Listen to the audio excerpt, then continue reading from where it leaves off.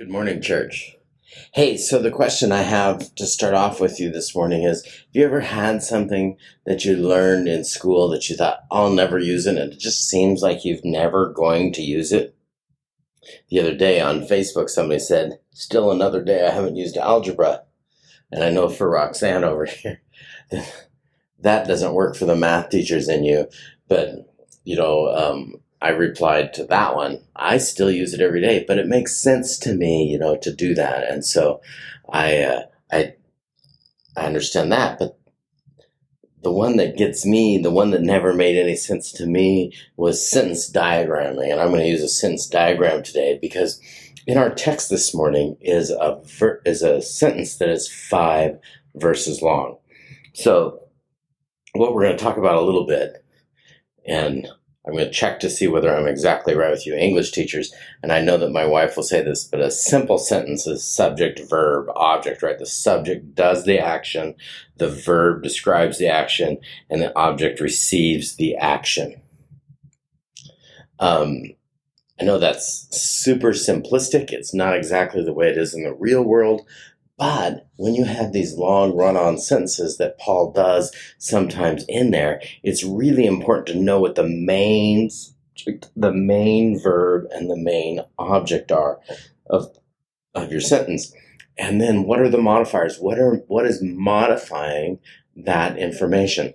So, are we okay so far? We're all ready to go? We're reading this morning from Romans 3:21 through 31. That's page 1735 in your pew Bibles.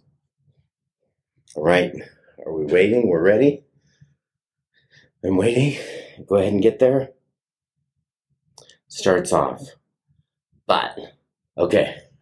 Started right here. Danny's not here this morning, but I need you to know that but, and Danny would know this, is that but is my favorite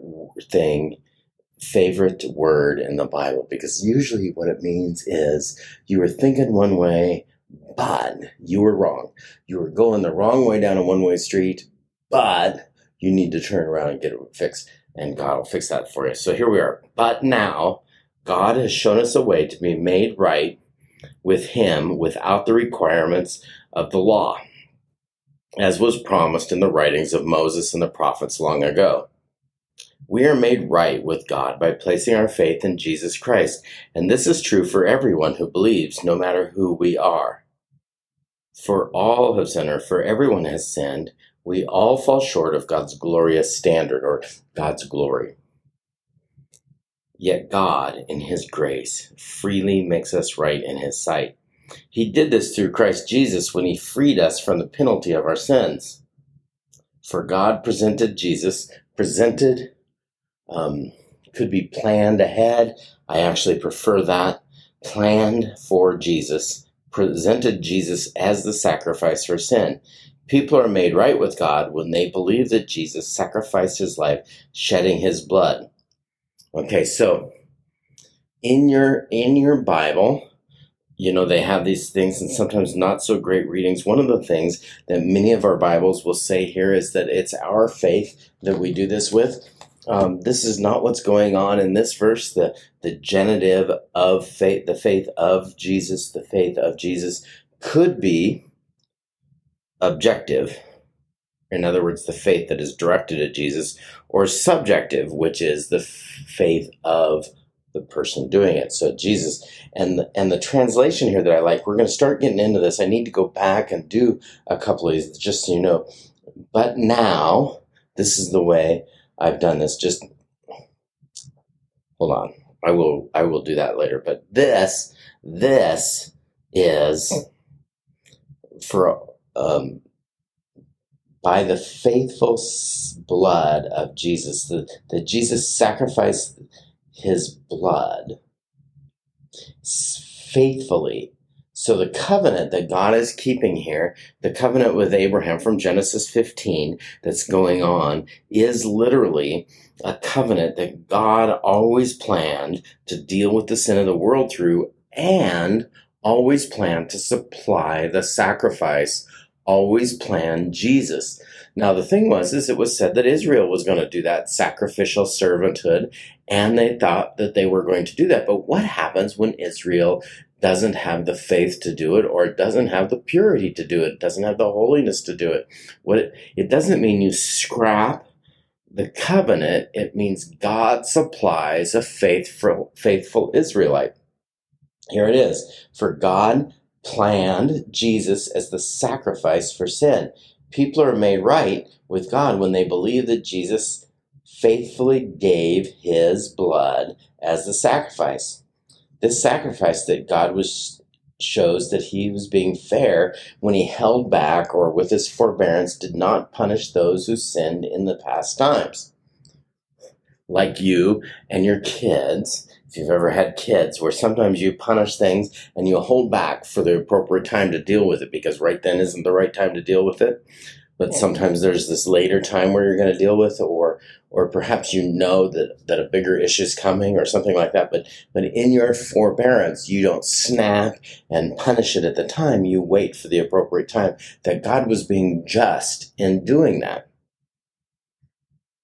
Here we go. We're still going. For he was looking ahead and including them in what he would do at the present time. God did this to demonstrate his righteousness, for he himself is fair and just. Don't like that. That should be just and justifier. And he makes sinners right in his sight when they believe in the name of Jesus. One sentence. Okay, so we're going to go through this. I did a little sentence diagram. The sentence in its simplest form, without any modifiers, looks like this. The righteousness of God justifies freely all who believe. That is the gospel, as pure and simple as it can really be. Jesus is the gospel. If you believe in Jesus, he'll get you through. He'll supply the correct beliefs and all that stuff. But here's the modifiers. The righteousness of God, apart from the law. In other words, the law didn't make God righteous. God was righteous, but the righteousness of God, the righteousness apart from the law, but witnessed to by the law and the prophets. So in our original translation here says that made right without keeping the requirements of the law. That's not what's going on. The righteousness of God is not made by the law. It's very important. The law is considered an ancestral document for those in the discussion that Paul has been having for 2 chapters about people that thought that they had the inside track because they were born in a certain family or something like that. So then the next modifier, that this righteousness of God was made conspicuous. In other words, it couldn't be avoided. It's very visible. It's conspicuous through the faithfulness and the faithful life of Jesus. Okay? The righteousness of God, apart from the law, but witnessed to by the law. So it doesn't negate the law. We're going to get to that as the week goes, but this is not really the thing. But apart from the law, witnessed to by the law, and conspicuous through the faithfulness of Jesus. Or in other words, doing exactly what Philippians 2 is talking about when Jesus he doesn't think equality with God is something to be held on to, but that gives himself freely to do the sacrifice. And you pair that with Colossians as well, where it says that he is the very image of the invisible God. We didn't know what God looked like. We couldn't have known what God looked like, but now we have no mistakes, right? We have Jesus. Justifies freely. Okay, the law or the righteousness of God justifies freely and sees no distinctions. Seeing no distinction. It justifies freely, not seeing distinctions amongst the people that it's justifying, because we all come from a spot of need, for all have sinned and fall short of the glory of God. Now, glory or the reign of God or any of those things work in this spot, and we don't become God. We cannot supply our own godhood. We need help. But God supplied Jesus so that when we fell short, he would do this. It justifies freely by grace, or one alternative reading in this one is that, or to his joy, justifies freely by grace, or to God's joy, redeems them through or in Jesus Christ. Remember last week when we talked about being in Adam, that Adam was representative of the world and that he sinned, and we've all sinned, but so in some ways he was a king or a representative. Anyway, he was the first, the preeminent one at the time. Anyway, this talks specifically of, there's a couple of concepts going on that I need to make sure that we know about, that Jesus Christ is representative and replacement for us in the cross, right? That through Jesus and in Jesus, that through Jesus as our representative and in Jesus as our replacement. Now, what do I mean representative? He was our representative. This is why all those genealogies are in the Gospels, that they're literally there to say that Jesus is a descendant of David, and because of David, he's also a descendant of Abraham. But there's also priestly blood in the line as well, so that he's in the priestly line, he's in the just line, so that in this way, he following down through the line from Abraham, the seed of Abraham. Jesus is the seed of Abraham, the faith that Abraham's bringing, but that he's going to be the kingly representative in the way that JFK, when he was president of the United States, decided that Russia in no way was going to put, or the Soviet Union in no way was going to put missiles in Cuba. And so when JFK says, we're going to go down there and blockade that, he didn't actually go down there and blockade it, but he committed us as our representative. But Jesus is also the priest, so he offers the sacrifice as a representative. Jesus is the faithful blood in replacement of us. So the representative and the replacement, to his joy, redeems, apolutrosis, that's the slave market redeems. We've heard the story, most of us have heard this story, that God in a slave market goes in and there's all the slaves sitting around and he purchases one and says, okay, you're free, be on your way. But the Jews would not have heard slave market in the same way. If they'd heard redemption, they would know Egypt. Now, there's all sorts of good things going on that are bigger in Egypt than in the slave market metaphor. It's not that the slave market metaphor is wrong. It's that the slave market metaphor is incomplete. So the slave market metaphor doesn't have God purchasing them out, taking them through the desert, rearranging and telling them how their life is actually scheduled, as opposed to the way Pharaoh does it, right? So when they're in Egypt, Pharaoh, as the son of Ra, or the image of Ra, is the one who keeps the schedule and says, this is how your day will be and all that.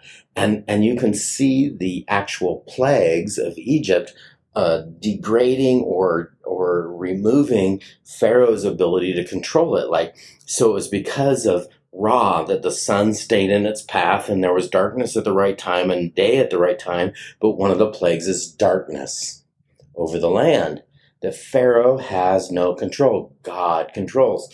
One of the things Pharaoh did was keep the Nile in its banks and the things, so those barriers in our life, those little lines, those edges, those boundaries that Pharaoh said he did, God unraveled every single one of them.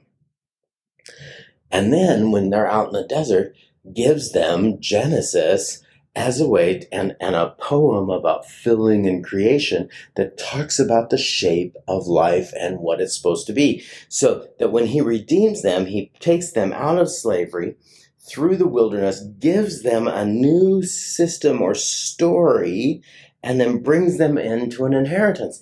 That's far more than just a slave market. Oh, be on your way now, you're free, you're not a slave. That is not what's going on. I mean, aside from the fact that there's probably 450,000 of them or something like that. That number is something I heard long ago. But here's the modifier. The righteousness of God justifies freely without distinction, mainly because none of us have anything to offer or bring, for his joy, redeeming us in and through Jesus as our representative and replacement. Now, there's more here about Jesus. Here are the modifiers or the parenthetical statements about Jesus in here. Whom God planned and set forth ahead of time. This means that, as some Christianity sometimes implies, that Jesus was somebody just sort of walking by it. God said, well, I'm going to use him as to deal with the sins of the world. The reason that's not good is that's actually a medieval view of the whipping boy. Do you know that's the story whipping boy actually comes from, like, you'd have a medieval king like maybe Henry VIII or somebody like that. Anyway, but he was a child. He wasn't king yet, but you couldn't reprimand the king. And so when he acted up, the whipping boy got beaten in his place, supposing that he would feel better or worse about that. But that's not what that builds, okay?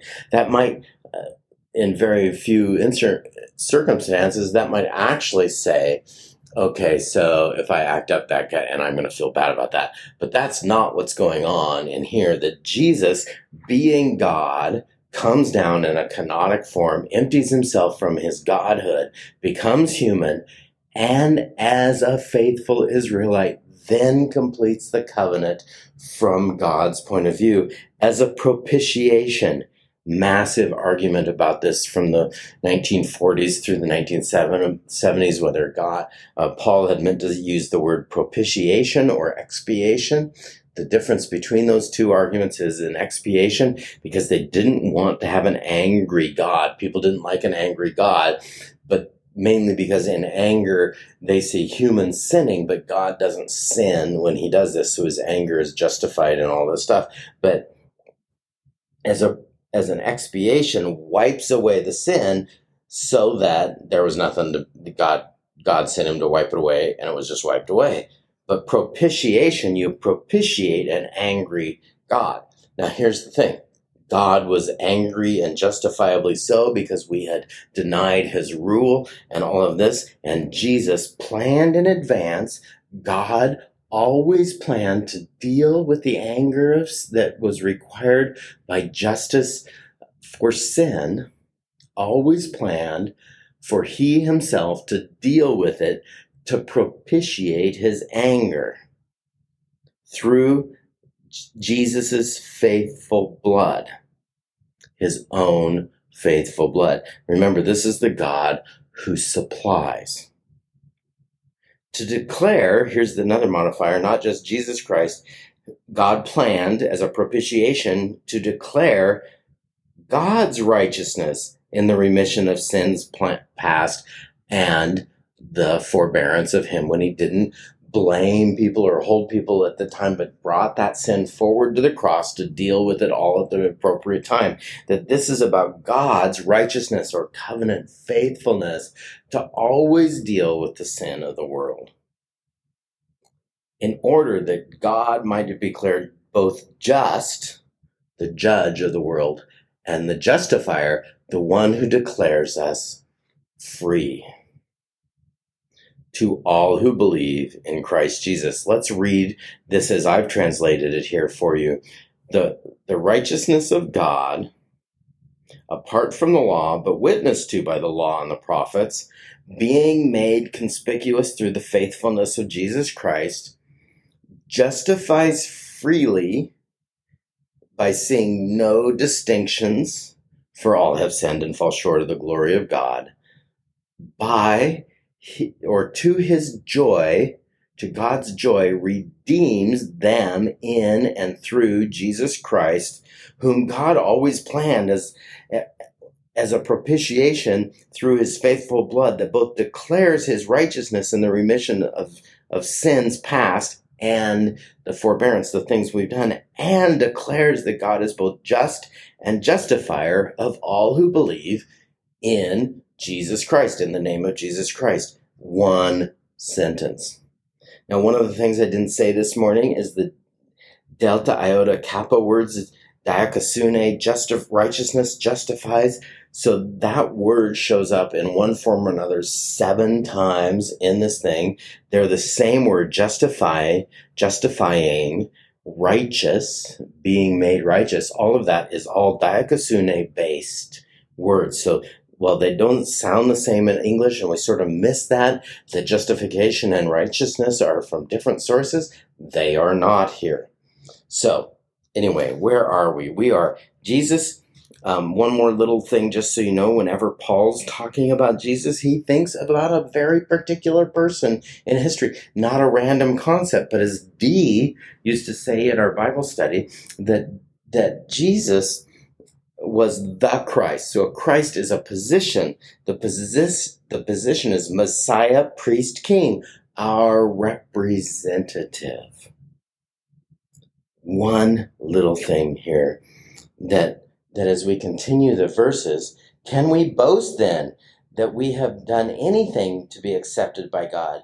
No, because our acquittal is not based on obeying the law. It is based on faith. So we are made right with God through faith, not by obeying the law. After all, it is God. Is God the God of the Jews only? Is there second-class citizens in heaven? No, nobody has the right of way. Nobody forces others to do this. Of course, he is both the God of the Jews and the Gentiles. There is only one God, and he makes people right with himself only by faith, whether they are Jew or Gentile. Well then, if we emphasize faith, does this mean we can forget about the law? Of course not. In fact, only when we have faith do we truly fulfill the law.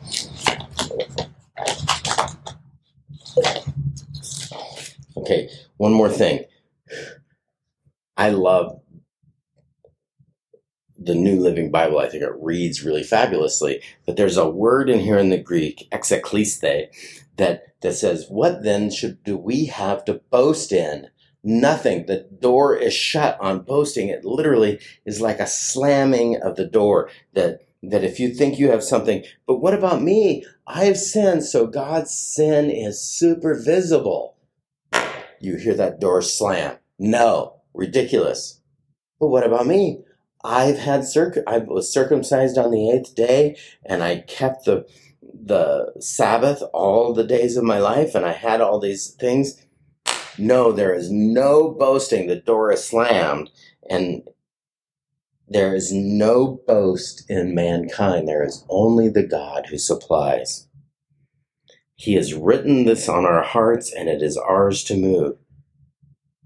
Just something else that this is big enough. We'll be in the same text next week to talk about some other concepts within it.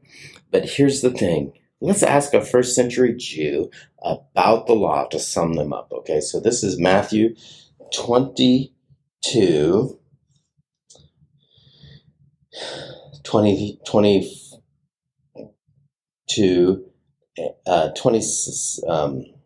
I'm sorry. This is 34 and beyond. But when the Pharisees had heard that he, this is Jesus, had silenced the Sadducees with his reply, they met together to question him again. One of them, an expert of religious law, tried to trap him with this question. Teacher, which is the most important commandment of the law of Moses? Jesus replied, remember, he is a first century Jew. He is summing up the law and the prophets. You must love the Lord your God with all your heart and all your soul and all your mind. This is the first and greatest commandment. A second is equally important. Love your neighbor as yourself. The entirety of the law and all the demands of the prophets are based on these two statements, these two commandments. Where's the keeping of the Sabbath? I mean, I'm not saying that there's not a keeping of the Sabbath and that keeping the Sabbath holy isn't a bad thing. What I'm saying is that when God establishes his word in us, it starts here and then this other stuff will happen. But there's more to go. My time is past. Will you pray with me? Lord Jesus, I specifically ask that you would be with each of us today as we ponder and think on what Paul is talking, and as we recognize the righteousness of God who justifies freely for all who believe, may we be found in that group. May we not be boasting in the things that we've done, but in your work and your name. In your precious name, Lord Jesus. Amen.